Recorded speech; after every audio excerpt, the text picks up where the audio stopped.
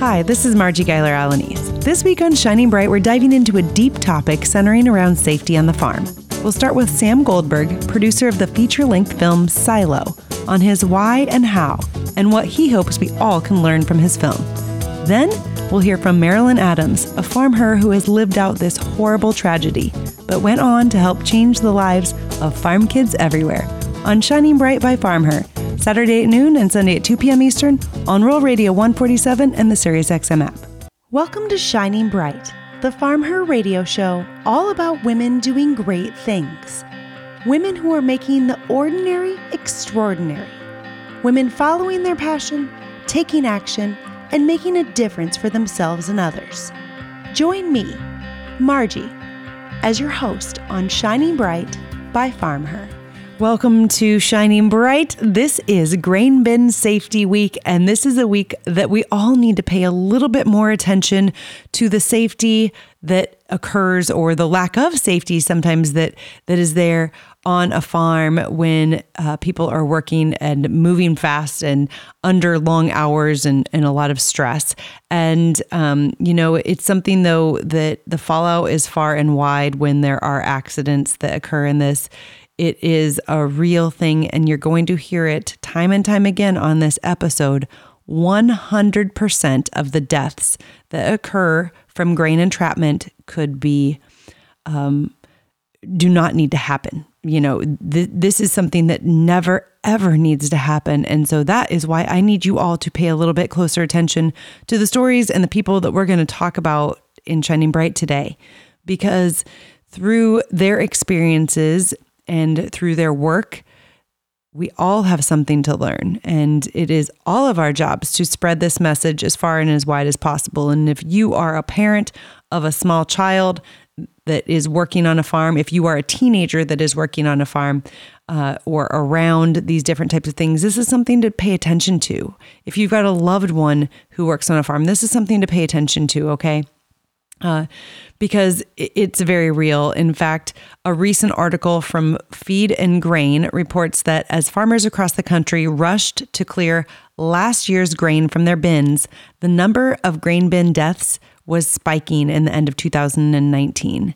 At least 14 people were killed in grain bin accidents between August and December of 2019. And this is compared with 27 who died in all of 2018. Based on a Purdue University database. And so this, you guys, this is why this matters. Certain years of harvest, maybe it's a lot of wet grain or some other factor, sometimes causes these spikes. But again, 100% of those did not need to happen. Those 14 people who died due to grain entrapment or an accident in the grain bin, they had families and they had loved ones and they had legacies, and they had lives, and that has a ripple effect through their families and their communities that never, ever goes away. And so, again, this is something that's so important. So we are talking about this week. Again, it's Grain Bin Safety Week.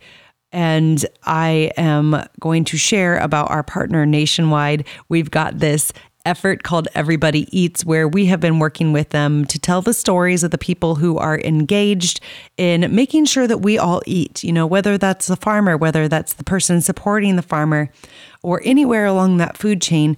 There's so many parts and pieces that go into making sure that we all have healthy, reliable food on our table at least 3 times a day if we're lucky. And so these are those stories. And one of the things that Nationwide does out there that I really want you all to pay attention to in regards to grain bin safety is they have a program during Grain Bin Safety Week and all throughout the year where you can nominate your fire department to receive training and equipment that will allow for the rescue of somebody out of a grain bin. And so they have distributed 111 of these grain tubes across 26 states, and 4 documented lives have been directly saved from this equipment. An average age of the grain entrapment victim is 49 years old, and there were 402 documented entrapments from 2007 to 2018. And again, 100% of these are preventable. It only takes about 4 seconds for an adult to be knee-deep and entrapped in grain. In 20 seconds, they can be completely buried with little hope for survival. So, this is why you need to pay attention. This is happening still, and it's gotten better over time, but it still is happening. And so you can make a difference in your community today by signing up. The cost of the equipment and training for that your fire department could receive is $5,000, and Nationwide is giving this away. So you can look in our show notes. You can go over to our website and read the blog that goes with this episode about Grain Bin Safety Week, and you can click the link and you can sign your fire department up. So again, whether you think this could or couldn't happen to somebody that you love, I'm here to tell you that it could. And we're going to talk to Sam, who is the producer of Silo, the film. And it is a very, thriller type of entertainment film that is really focused on a community's experience in grain entrapment. And then we're going to be talking to Marilyn Adams, who is a woman who unfortunately experienced the unimaginable, losing her son to grain entrapment many years ago, and what she's gone on to do since then. So these are stories that you need to stick around for right here on Shining Bright.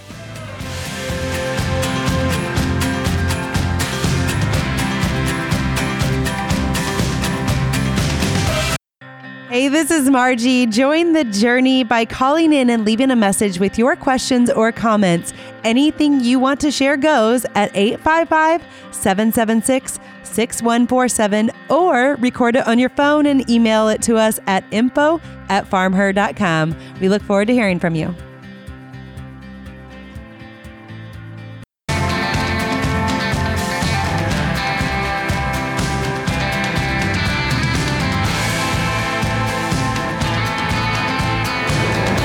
I am here downtown Des Moines at the Iowa Power Farming Show with Sam Goldberg, who is the producer of the film Silo, which we are going to talk about. Welcome, Sam. Hey, Margie. How you doing? I'm doing great. Thank you for jumping on Shining Bright today. Of course. Been excited to chat with you for a while, as you know. So Yeah. To be doing this. We our relationship goes back a couple of years. I think we started talking when this was like an idea and you had some beginnings to it, but now we're here, right? Yeah. We were supposed to make the movie a couple of different times. Production got stalled, but we finally got it done. Yeah.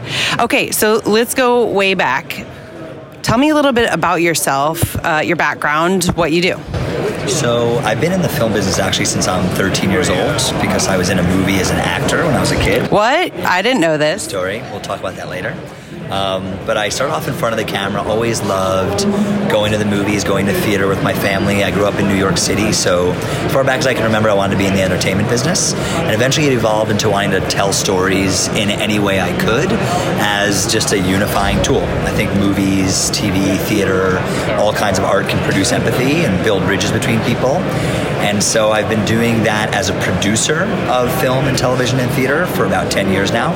And I just love it. I kind of put together all different pieces, get to meet different people, and have a lot of fun most of the time. Yeah, well, it does sound like fun. So that's awesome. Okay, so that's your background as a producer. Let's talk a little bit about this film, Silo. Do you have any background in agriculture at all? I don't. I have zero background in agriculture. Well, now you're in it. I'm deep in it. I kind of start saying to people that at first we were making a movie about agriculture. Now I think we're an agricultural company that happened to make a film. That's like totally flipped. But I was developing a film in New York in 2014. The writer of that film had just met a director out of Tennessee who had heard about a grain entrapment accident and thought it would make an interesting idea for a movie. I needed a producer to help him get things off the ground, find a screenwriter, all that kind of stuff. And so we met. He pitched me the idea. I thought it was very compelling just from a narrative standpoint. Like, it's an interesting structure to a film. Somebody gets trapped in something and then they have to be rescued. But then the more he told me about it, the more I just found it interesting that I knew so little about ag. And that as a city kid, I was just so disconnected from producers and the real producers. The growing producers? Yeah, the producers upon which we rely for sustenance. Movies are important, but food, tends to take a higher rung on the ladder. So I just really appreciated his pitch for the film and him as a person.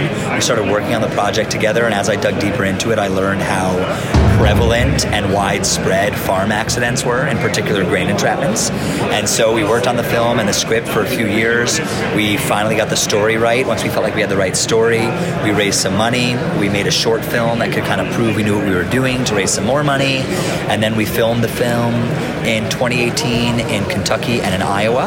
And we edited it for another 10 months, and we released it a few months ago. Bing, bang, boom. Hi. So we are actually on the show floor here. So there's people walking by us, waving at us right now. If you heard a thump in the background, they're just checking out the equipment. It's good. It's Soukup equipment. It's very well built. Yeah. We're in the Soukup booth here. And, okay, so this is an independent film, and you really had to pull all the strings and do everything you could to get this film done, because I think when you and I first talked, you had the short done, or you were finishing it up, and it's been a journey. So tell us a little bit about that journey, through this ag industry and to actually get it done. Yeah, and even speaking with you, Margie, you run a startup business, and a startup, you have to do every facet of it as the founder. So the producer of the film is basically the startup of a business, and the business is a movie.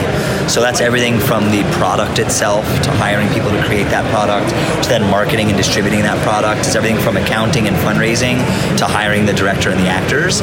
And so all along the way, you have a million little decisions to make, and they're very challenging. For us, there were a couple of fundamentally difficult ones. One, we never had enough money to do anything, so we had to make partnerships. I get that. Yeah, we had to make serious partnerships that could really help us get it off the ground. And two, storytelling is a tricky art. The chemistry has to be there. Making a movie just because you got it made doesn't mean it's good. We've all seen movies that are challenging. So on the first front, we were so lucky to meet people all over the country who were willing to help us. So in Kentucky, we partnered with the Kentucky Department of Agriculture. They came with their safety department and brought fire trucks and firefighters and EMTs and police cars, all this stuff that we wouldn't have been able to afford. We also filmed on a farm for free in New Haven, Kentucky. Quentin Leah Pottinger were basically come, we'll help you out. So they were on set every day driving trucks, moving tractors, hauling grain, anything we needed.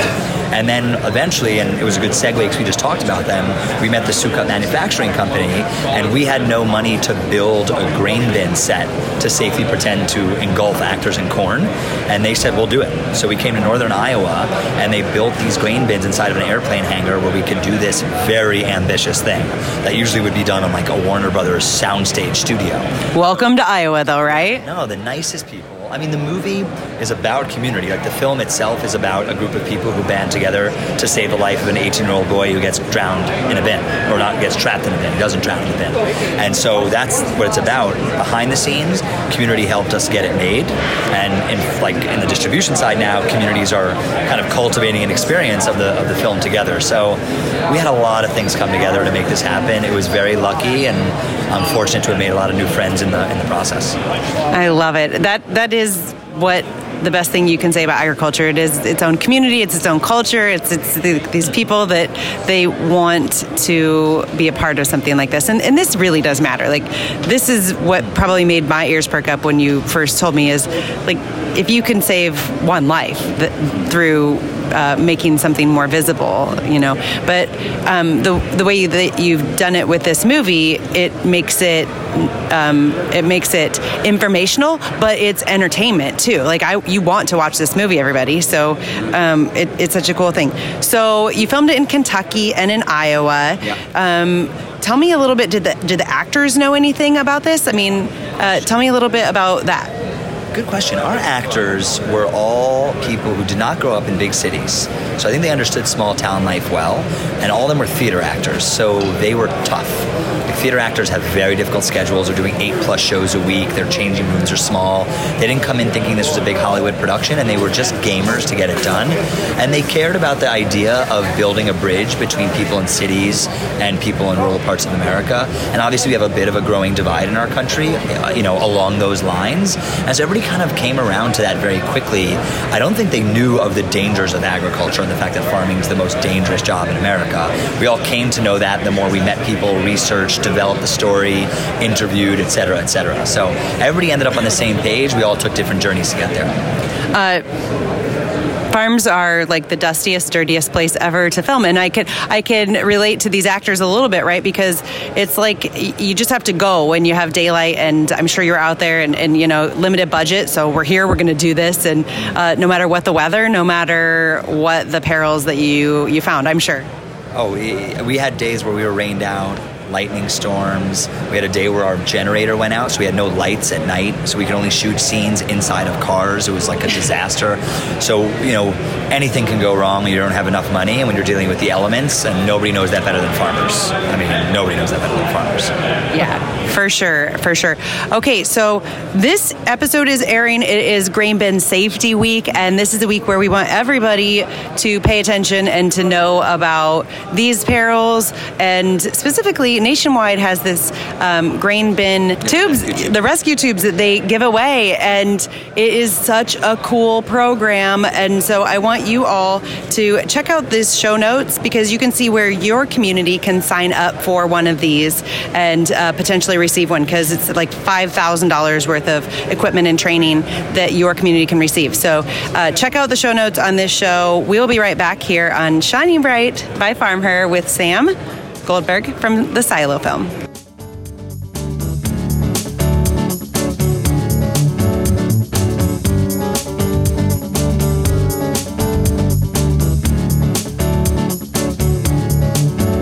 Hey guys, this is Margie from Farm Her. I want to remind you all that we have some really fun, functional, cute merchandise out on our store at farmher.com, and fall has arrived in the Farm Her market. We've got some new sweatshirts, hoodies, one of my favorite windbreakers out there, so check it out at farmher.com. And while you're there, be sure to use the code Shining Bright and save 10% just for our listeners.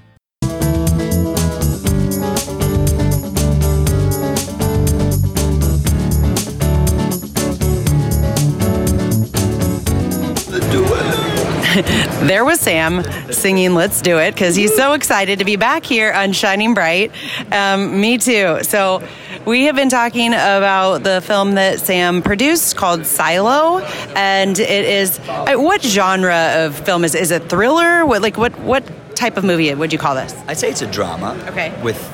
I'd say it's a thrilling drama. Yeah. But I think more than anything, it's a drama about real people dealing with real issues, with a bit of a ticking clock thrilling element to it, because they've got to rescue somebody before it's too late. When working on the film, not being a farmer yourself, obviously you were on a farm. It wasn't like a set-up location. It was a working farm.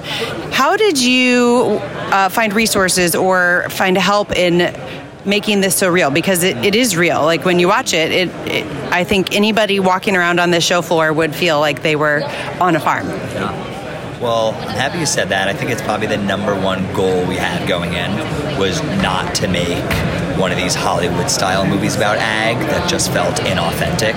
So from the beginning, Marshall, the director, Jason, the screenwriter, and myself promised each other we were going to do something authentic. So we did over 2 years of research and development on the subject, talking with professors, farmers, business leaders, educators, firefighters, and then we shot this 10-minute documentary that really gave us into an insight on what a day in the life of a grain farmer looks like in the weeds. And then we were on set of the film. Every single day on set, we had a farmer and a firefighter. So no matter what, there was somebody there being like, that's not real. Like, that sounds hokey. This is what they would say. Or there was a day we were like, hey, Quint, what would Jim say to Jack before the workday starts? He's like, it's the kind of day where maybe they're going to grease the corn head. So he said, yeah, you're going to go grease the corn head. So that kind of stuff, it sounds authentic. It is authentic because we had somebody there being like, this is what it would be. So having people on set and giving us their time was so generous and crucial. Yeah, it is so important. I mean, as a person who has been somewhat connected to agriculture a lot of my life, but I don't farm every day. I mean, we find that all the time. And then our videographers, right? They live in a city. And so sometimes they'll be like, let's do this. I'm like, no, let's not do that. And one of the things that happens, and this is just a knowledge gap, I read an article today about a grain entrapment that just happened, and it said man fell into grain bin in Minnesota. It's just not what happened. Nobody just fell into a grain bin. That does happen every now and again. Somebody literally falls. But when somebody gets trapped, it's because they're walking down soggy grain or they're knocking it off a wall or something else. So I think there's some of that miscommunication and lack of knowledge, and it leads to inauthenticity. Yeah, for sure. For sure. Well, kudos to you for putting out something that it is so authentic, but does have such an important message. So on that note, if you could wrap up your sentiments of how you want people to walk away from this film, maybe that's through feedback that you've received or just what your hope is after kind of living through this kind of drama. I mean, you just said you pay attention to the news now. You know when these grain entrapments happen, and so it's like a part of your life that I'm guessing you're never going to shake. So what do you want people to walk away with? I would like people to walk away from this film with a greater dedication to their community and their neighbors, even though we're in a part of the country, not necessarily in Des Moines, but in farm towns where most of our screenings of the film are happening, where people do have more of a dedication to community due to fewer people working in agriculture on the actual farm, and due to the fact that a lot of jobs have left small towns and gone to cities, and sometimes these towns are empty during the day. I think we have to find more ways to cultivate community and fortify community, and our film, I hope, is a useful tool for people to work together, learn from each other, educate each other, not just about farm safety, but about mental health awareness, about suicide prevention.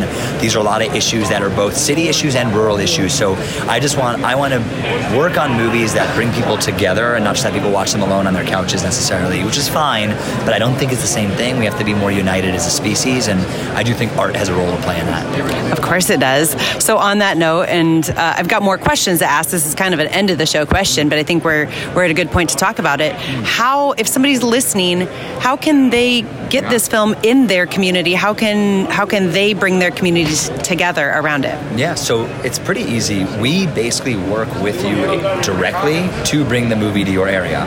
So if you go to silothefilm.com, silothefilm.com, the first thing that comes up is a little tab that says host a screening. You click it, you fill out a form, I get it directly to my email, and I will call you and talk to you about how you can bring it to your town. There's a cost involved, there's a license agreement you have to sign, there are logistics that go into it, but we've thought about most of the details to make it a very seamless community organizing event.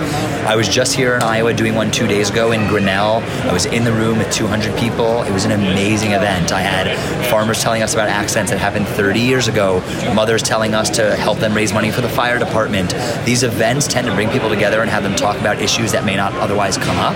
So we really want you to reach out to us, host an event, host an educational extension of it. The movie is only 70 minutes long, so it leaves a lot of time afterwards for some positive extension.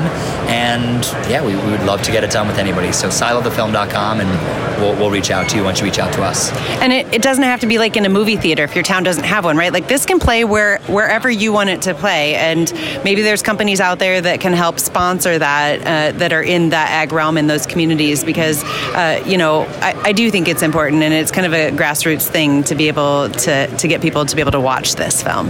Yeah, that's a great point. Thanks for mentioning it. I mean, we've done these in high school auditoriums and gymnasiums, in the shed on the farm, corporate conference rooms. We're doing one today at the Iowa Event Center here in Des Moines. So anywhere where you can show it on a big screen and have people in the room. The only caveat is you can't watch it alone. You've got to bring a group. If it ends up being 20 people, that's fine. If it ends up being 200 people, amazing. And definitely, we've worked with Grinnell Mutual Insurance. They were screening the other night.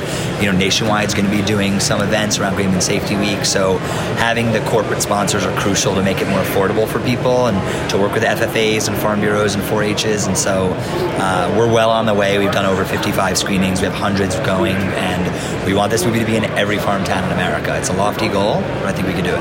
I am all about lofty goals, Sam. So I feel like you can do this. Thank you. Yeah. So do you have a favorite scene, or is there something that's really powerful about the movie that you can describe to me? Every time I watch the movie, I tend to find something new that I really resonates with me.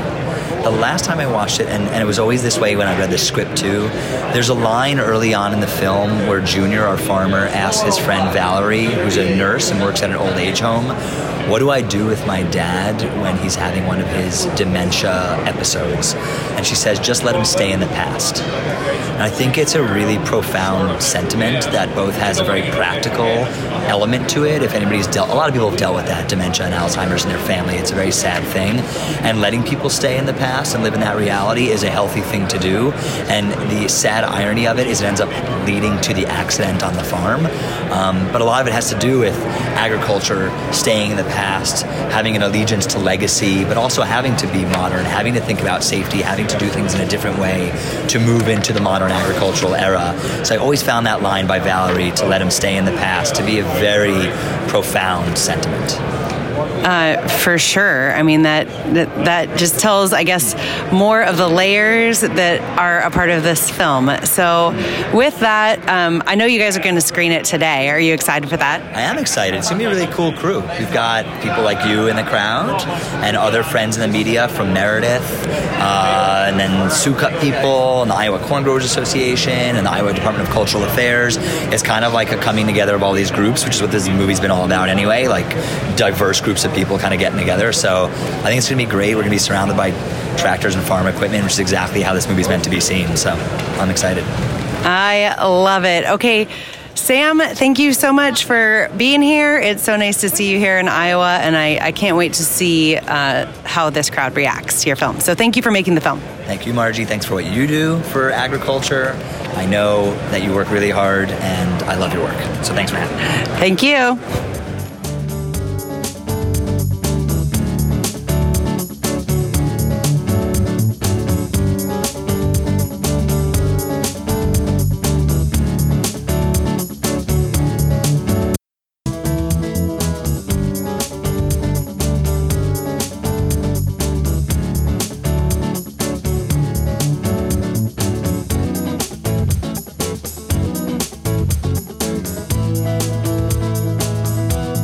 Welcome back to Shining Bright. So we have wound our way into the studio. Aaron and I are here with Marilyn Adams, who is a woman that I have heard of, am familiar with, and knew a little bit about her story. And I'm so happy to be able to connect here on Shining Bright. Marilyn, welcome.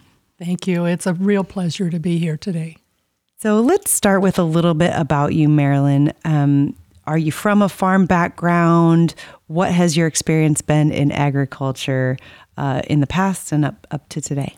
I grew up on a hog farm, and I was runner-up for Pork Queen one year. Which is awesome. Yep. I always love those. Welcome to Iowa. Yeah, they engage all the kids, right? Yeah, and the other girl had a puppet. Was it a pig? Yeah, probably was. I don't remember. I don't know why that matters, but yeah. So I became an advocate for children's farm safety and really served as a voice for all rural children. And I made an effort to witness firsthand the farm safety issues that happened all around. And I did a lot of traveling to communities, visiting farms, staying abreast of the safety and health issues.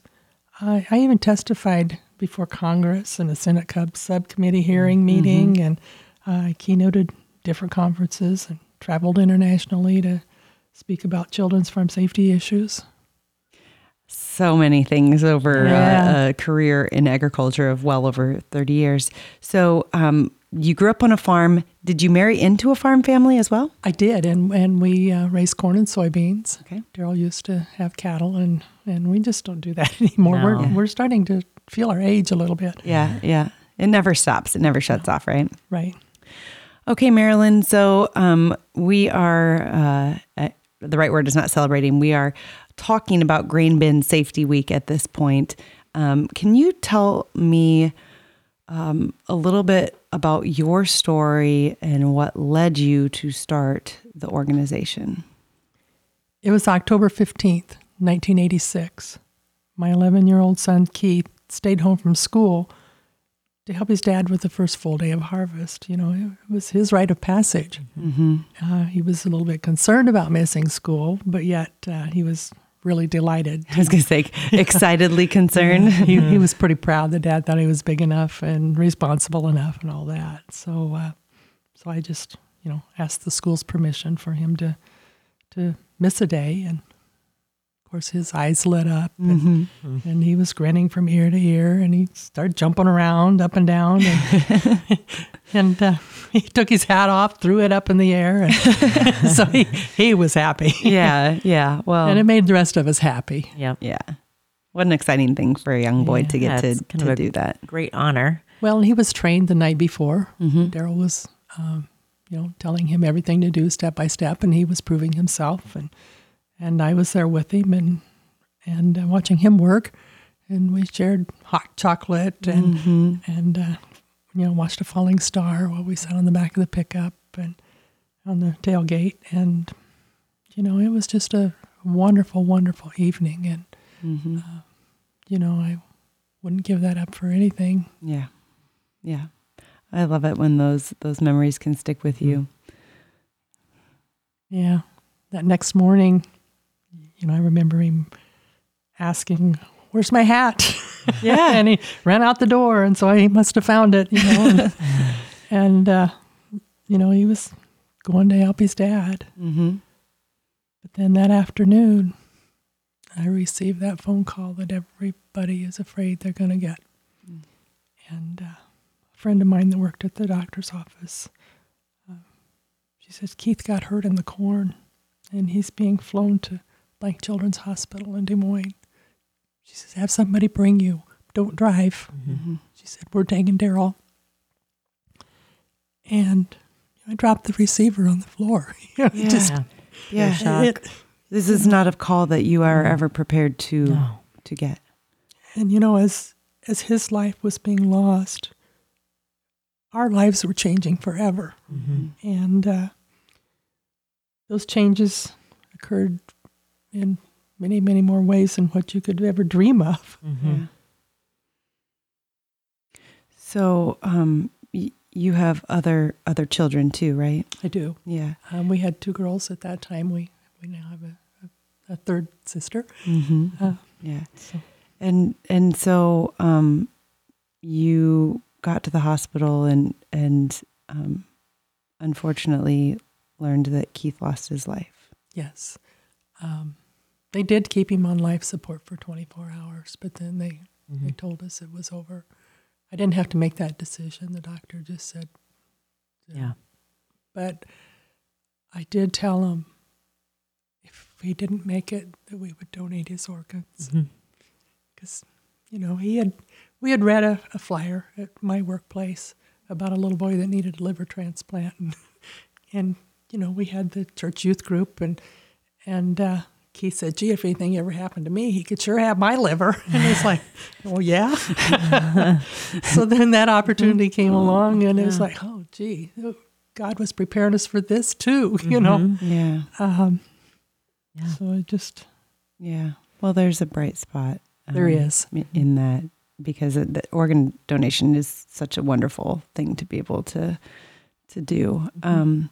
So I can't even fathom what your life became like after this. I would wager to guess that I laid on the bed for a year crying. Yeah. Just sobbing. You just don't bounce right back. Right. You don't get over it. Ever, Never. right? I mean, we're decades down the road, and Grief is a powerful thing. It is. And he'll always be 11 in my heart. Right. He's forever 11. well, everyone, thank you for sticking with us. Marilyn, thank you for sharing this very difficult story. We will be right back here on Shining Bright by Farm Her. We all eat, and that is why farming will always matter. Everybody Eats is where the stories of food and farming intersect. These stories, told through my Farm Her lens, connect us to our food and, more importantly, the people behind it. Everybody Eats is the stories of those who protect our rural communities, who grow our food with extraordinary care, and who provide support, education, and assistance to make sure everybody eats. To find out more, visit farmher.com and click on the Everybody Eats tab.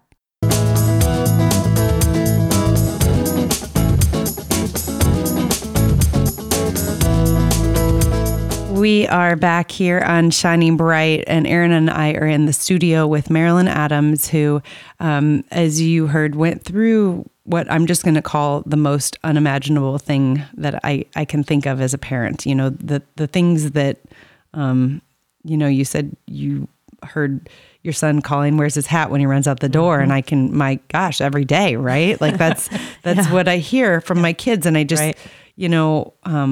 as a mom and as a parent, that's an unimaginable thing that you went through. So, if you can start, after that, what was next? Obviously there is dangers associated with a gravity flow wagon and grain entrapment.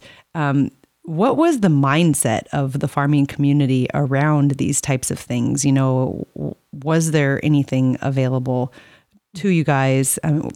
Tell me what kind of happened next for you. The mindset of the community was, kids helped more back then. And dads expected that. We all walked beans and cut corn out of beans, and we put up a grain bed and poke bolts. And so it's our farm is a family farm. Right. And we all respect each other. You've got your church family, and you've got your work family, and you've got your own immediate family, and we all have our own roles. And when I started Farm Safety for Just Kids, it wasn't on a whim. It was fueled. It was. It was fueled, and I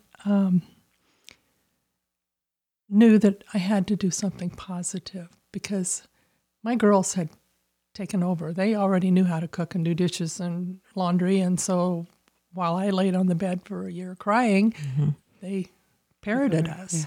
Yeah. You have 2 daughters? I have 3 now. 3 daughters. At that time, I had 2. Okay. We had Kaylin 5 years after Keith's accident. We started searching for information and came across a study that was done by Dr. Bill Field at Purdue University, and it was all about gravity flow wagons, grain bins, and trucks. And, he had recognized and identified them as hazardous equipment and recommended widespread educational campaign,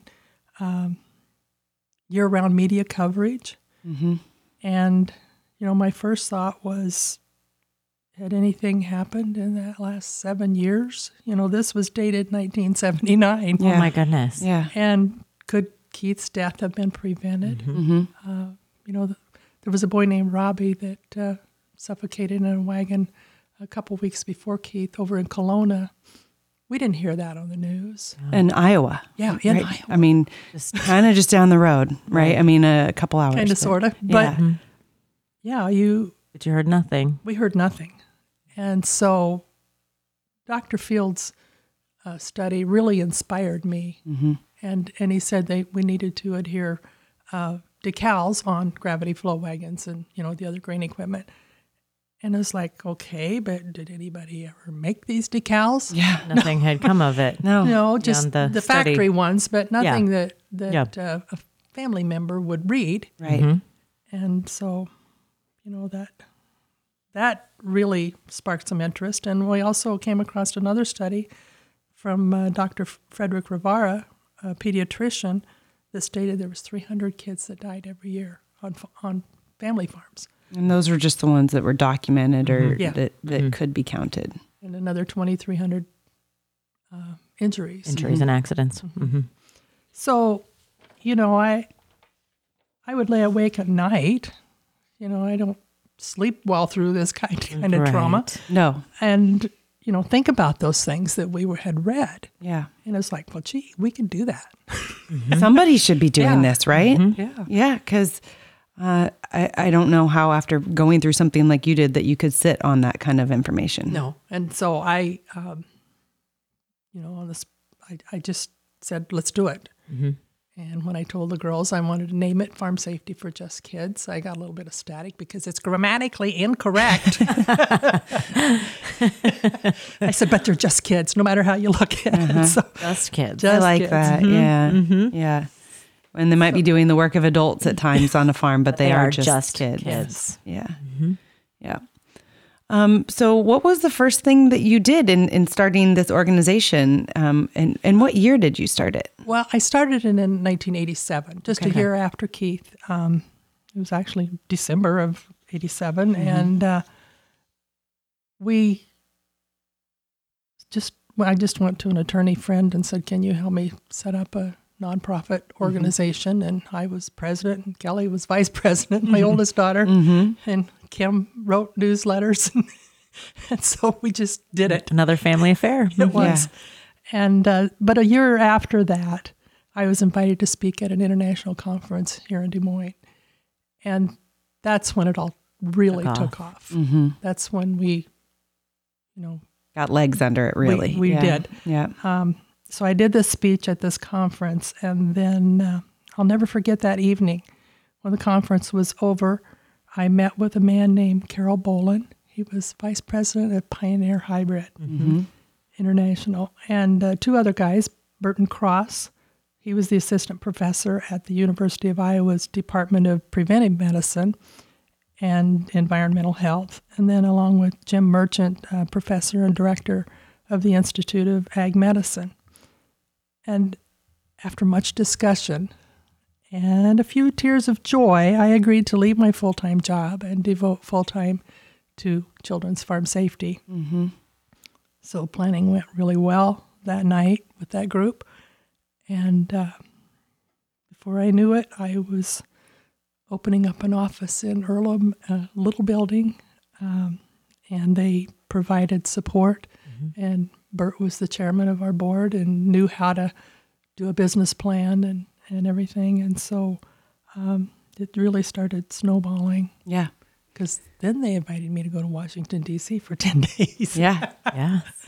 Which important work. Yeah, it is important work. I mean, it has to catch the eye of the people who make the laws and the press and all of these things for it to go, So then that sparked 30 years of work for you. Yes. I know we're getting low on time. Were there difficulties along the way? That's a silly question, I know. Yeah. I got to tell you, at one point when that first year was up, we were waiting for a check from, it was Dow Chemical at that time.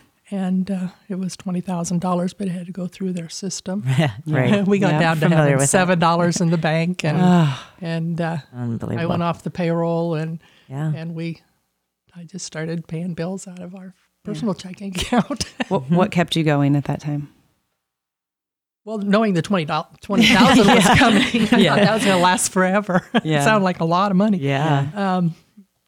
My heart. Yeah. I just knew I had to keep doing something, and it was good for me personally to start to come alive again. Yeah. Yeah. It was like having another child. A focus. Yeah, and it kept me awake at night.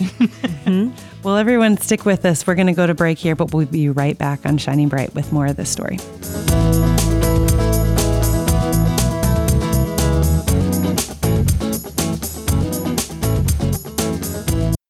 Hi, this is Margie Geiler-Alanis. Next week on Shining Bright, we are celebrating the Big 5-0. It is FFA week, and we're celebrating 50 years of women being a part of the organization. We'll talk to a few of them who have both had their lives affected by their time in the organization and hear about their journeys since then and how they are helping the next generation still today on Shining Bright by FarmHer.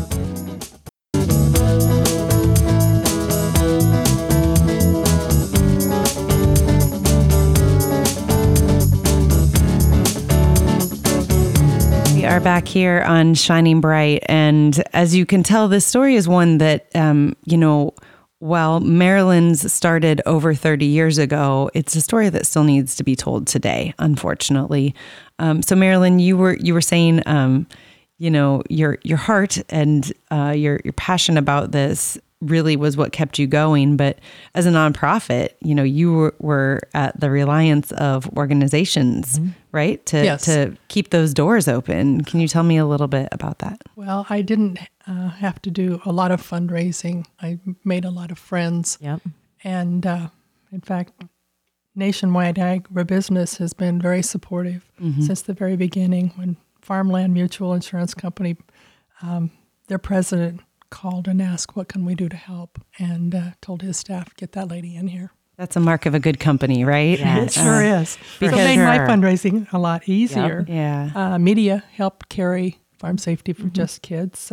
Between October of 88 and December of 88, I did 11 magazine, newspaper, and local newsletter interviews. Was on 15 radio shows, and just had lots of calls and lots of emails and in-person visits, and that was even before I opened the office, before our grand opening in December of 88. And then we had Good Morning America and Sunday Today and the New York Times and the Boston Globe, and it was like, oh my gosh, now what have I started? What do I do now? You started something really important. Right. That's what you did. And everybody listened. Yep. Farm Safety for Just Kids had over 150 chapters in the United States and Canada. And in 2001, the organization's annual report states that our chapter activities totaled over 2.5 million children and farm families. Wow. And at its peak, we had 2,500 members. And I continue my leadership role in the grassroots effort up until the end. Yeah. I am officially retired after 25 years, but then I stayed on boards and kept being at the table. So I still continue to stay in touch, and I'm on one board of directors over at Center for Ag Safety and Health at University of Nebraska. Yeah. What an unforeseeable turn of events and unforeseeable career for you for 30 years. But kudos to you. I found this number that from 1998 to 2011, a USDA study showed that the rate of childhood injuries from children living on farms decreased by 48%. Well, I know we've talked about data was maybe hard to find in the beginning about this, but the proof is right there, right? That this had a direct effect to talk to the kids and to bring this message to kids. It did. And Sherry Burgess was our education director for 25 years, and she developed all of our educational materials. And, we even had Spanish resources. Gosh, the Spanish handout, there was 30,000 copies distributed in 1 month, the very first month. Yeah, and that's such a thing. I mean, I see, that the Hispanic population working on farms, the number of farm workers in this country is just huge. And so that's a very important part to have it translated, I'm sure. What does the landscape look like today? When you guys decided to end in 2016, the Progressive Agriculture Foundation became the new outlet for this message. Is that right? Yes, we had become friends for years. I was there at some of their very first meetings when they first started their organization, and we all worked together. And then when it was time, we needed to pass everything over to them and let them continue, because we had 3 staff people that were retirement age, and we were going to have to start all over from scratch. And it's like, I don't want to do this. So we gave 4-H and FFA both $5,000 each, and then gave everything else to the Progressive Ag Foundation, along with our educational materials that Sherry had developed. Now it's been 33 years, and we feel the organization accomplished what we set out to. Yeah. And I believe that move was furthering the mission that we all worked really hard to accomplish. Well, and I know there's not just the Progressive Agriculture Foundation, but there's many organizations carrying this charge forward now, right? And Yes. there's a week dedicated to grain bin safety, where I feel like it's all of our jobs to pay attention, to listen to these stories, to read the articles, to see the things around us, and to make some sort of more effort to make this more visible. Because 100% of these accidents are preventable. I've heard that before, and that sticks with me more than anything else. Yep. None of these need to happen. Still, they're happening. Yeah. There's lack of knowledge, Yeah. age and ability appropriate tasks, Yeah. supervision, And I think just our human nature, we always assume it's not going to happen to us, right? Mm-hmm. And the kids assume that even more than we do. They don't even have any clue what could happen to them. Like they don't, I have 2 little kids of my own. I see it every day, and what do you want people to know or to hear from this? From a mom who's been through the absolute worst. If there's someone out there listening, if there's a mom out there listening who's got little kids running around on the farm or, whatever type of farm or wherever they are, regardless of the scale or anything else about it, what do you want them to take away from this? It's okay to say no. If dad says, oh, come on, untie your apron strings, say, I'm not going to do it. And stick to it. Mm-hmm. And that's, it's not always the case, but. It's a good point, though. It is. 11-year-old Keith, shortest kid in his class, lots of responsibility. Mm-hmm. Yeah. I thank Progressive Ag Foundation for continuing his legacy. Marilyn, is there anything else that you would like to share? I know you've experienced a lot over these last, let's just say 40 years. Let's extend this 33. So how old does that make me? I don't know. We aren't going to talk about that. But whether it was when Keith was alive or through Farm Safety for Just Kids, you've been through so much. And I thank you so much for sharing your story. But is there anything else that you would like to share with our audience? Well, this all happened with God's help, of course. Yeah. But first and foremost, I thank Nationwide Agribusiness for their generous support all of those years. And thank my family. My girls did without mom. Yeah. And then we had, another child later in life, and she went with me a lot of times, but she missed out on mom being home too. We were proud to have Mrs. Bush be one of our special people that worked with us, and she was our honorary chair. I saw that. While she was in the White House. Very cool. There's so many things that we haven't talked about, but keeping the doors open, our sponsors, I just listed a couple, and dreams can only carry you so far. You got to have money to yes, to do you this do. kind of thing, right? You got to have some legs there. And I thank the media; they really carried us. Every day, I can't help but think about how much richer my life has been by surrounding myself with all the right people. And we were able to have everybody on our staff. We all just did what we could do best, and that was good. But in closing, I'd like to reflect on the real reason this all started. Of course, why I'm speaking to you today. The organization was founded in memory of my beloved son. Keith will forever be 11 in my heart. He was full of life and dreams for the future. While he's no longer with us physically, his spirit is reflected in the children's education on farm safety and health. His influence has spread far beyond his short life on earth, and his story has touched a countless number of rural families. Thank you to his very strong mother for spreading that message. Marilyn, thank you for being here. Thank you.